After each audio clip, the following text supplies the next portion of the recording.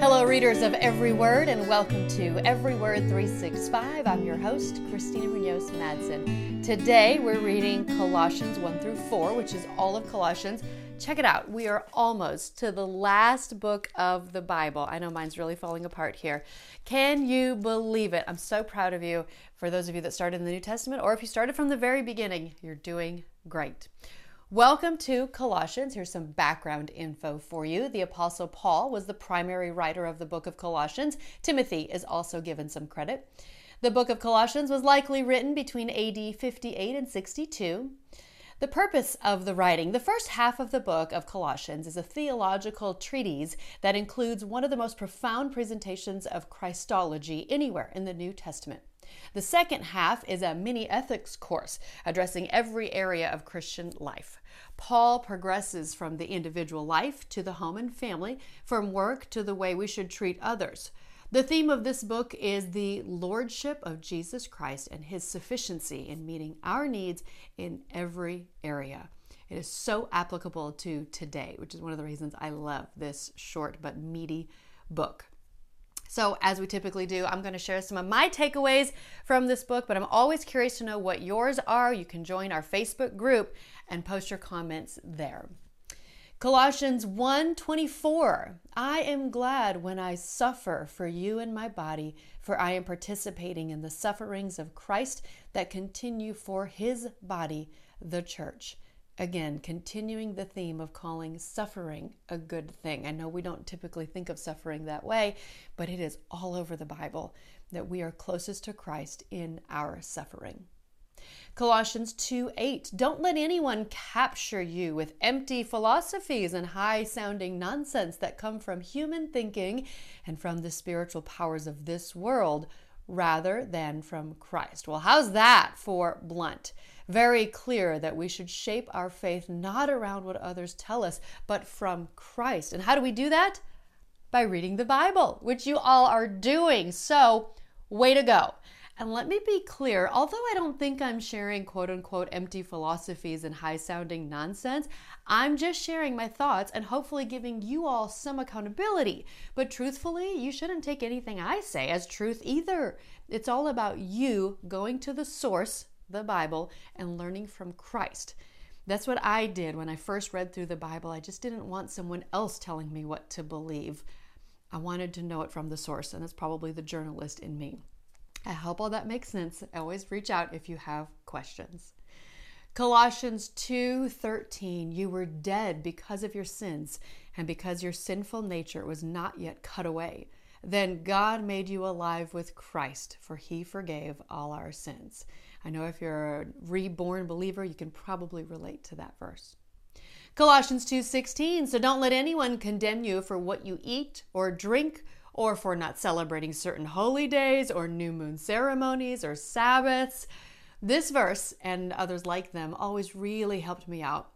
I once did a thorough study on the Sabbath, and I really struggled because at the time I was still working on the weekends. But we must remember that freaking out about violating a commandment like that really can be considered legalism. We are still to follow his commandments, but remember, Jesus came not to abolish the law, but to fulfill it. So if we find our rest in Christ, we are still observing the Sabbath. And this verse reminds us not to look down on others for what they do or don't do regarding the Old Testament law. I know that can be confusing, but it really is very personal. Not with regard to morals, those haven't changed, but with regard to our purity and cleansing us because Christ took care of that on the cross. Colossians 3:12 through 15. Since God chose you to be holy people he loves, you must clothe yourselves with tender-hearted mercy, kindness, humility, gentleness, and patience. Make allowance for each other's faults and forgive anyone who offends you. Remember, the Lord forgave you, so you must forgive others. Above all, clothe yourselves with love, which binds us all together in perfect harmony. And let the peace that comes from Christ rule in your hearts.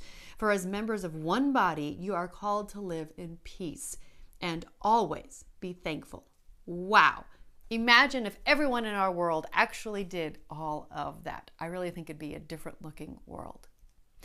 Wives, submit to your husbands as is fitting for those who belong to the Lord. Husbands, love your wives and never treat them harshly.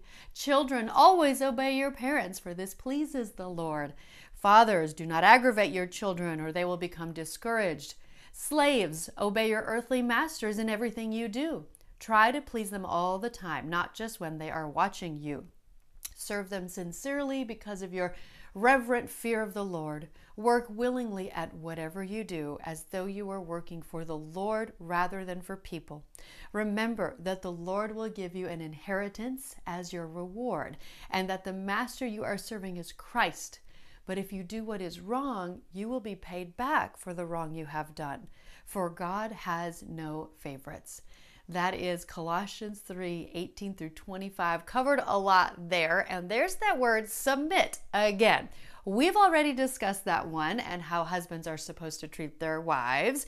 So I'm not going to go too far into that again, but there's also some great advice for children and fathers here as well. Then it talks about how to treat slaves and advice for masters. Colossians 4:1 says, "Masters, be just and fair to your slaves. Remember that you also have a master in heaven." Okay, this does not mean that the Bible condones slavery. It is a very complex topic, and a lot of it has to do with translation and how we use certain words. So please click on the link for further info. Again, I have attached a link to the gotquestions.org on how the Bible talks about slavery. If you have any questions or concerns, please read through that link. A final thought and great one to end on. Devote yourselves to prayer with an alert mind and a thankful heart. That, of course, is Colossians 4:2. I love these New Testament books, and that's why the emails and the podcasts are just a little bit longer. There's so much good information in there, but I always want to know what jumps out to you. It could be very different than what jumps out to me. And of course, I'm including the Bible Project overview video. These are great, informative, just another resource for you to help you along your journey of reading through the entire Bible. I hope that all makes sense. Tomorrow is the first day of the last month and a very short book. 1 Thessalonians. Yes, we'll be reading the whole thing. Happy reading. This episode is brought to you by Travel with Friends. Europe is filled with heritage and culture and has beautiful scenery. Italy is home to some of the world's iconic art, architecture, and cuisine. Ireland has beautiful landscapes. Scotland is rich in heritage. England shares from the origin of the Protestant Methodist faith. From the coast to the capital, Greece is filled with amazing cuisine and abundant history. Travel with Friends and experience the best of Europe. Just give them a call, 501-379-9226, or you can email them, friends@travelwithfriends.com, or you can click the link in the podcast description and let them make your travel dreams come true.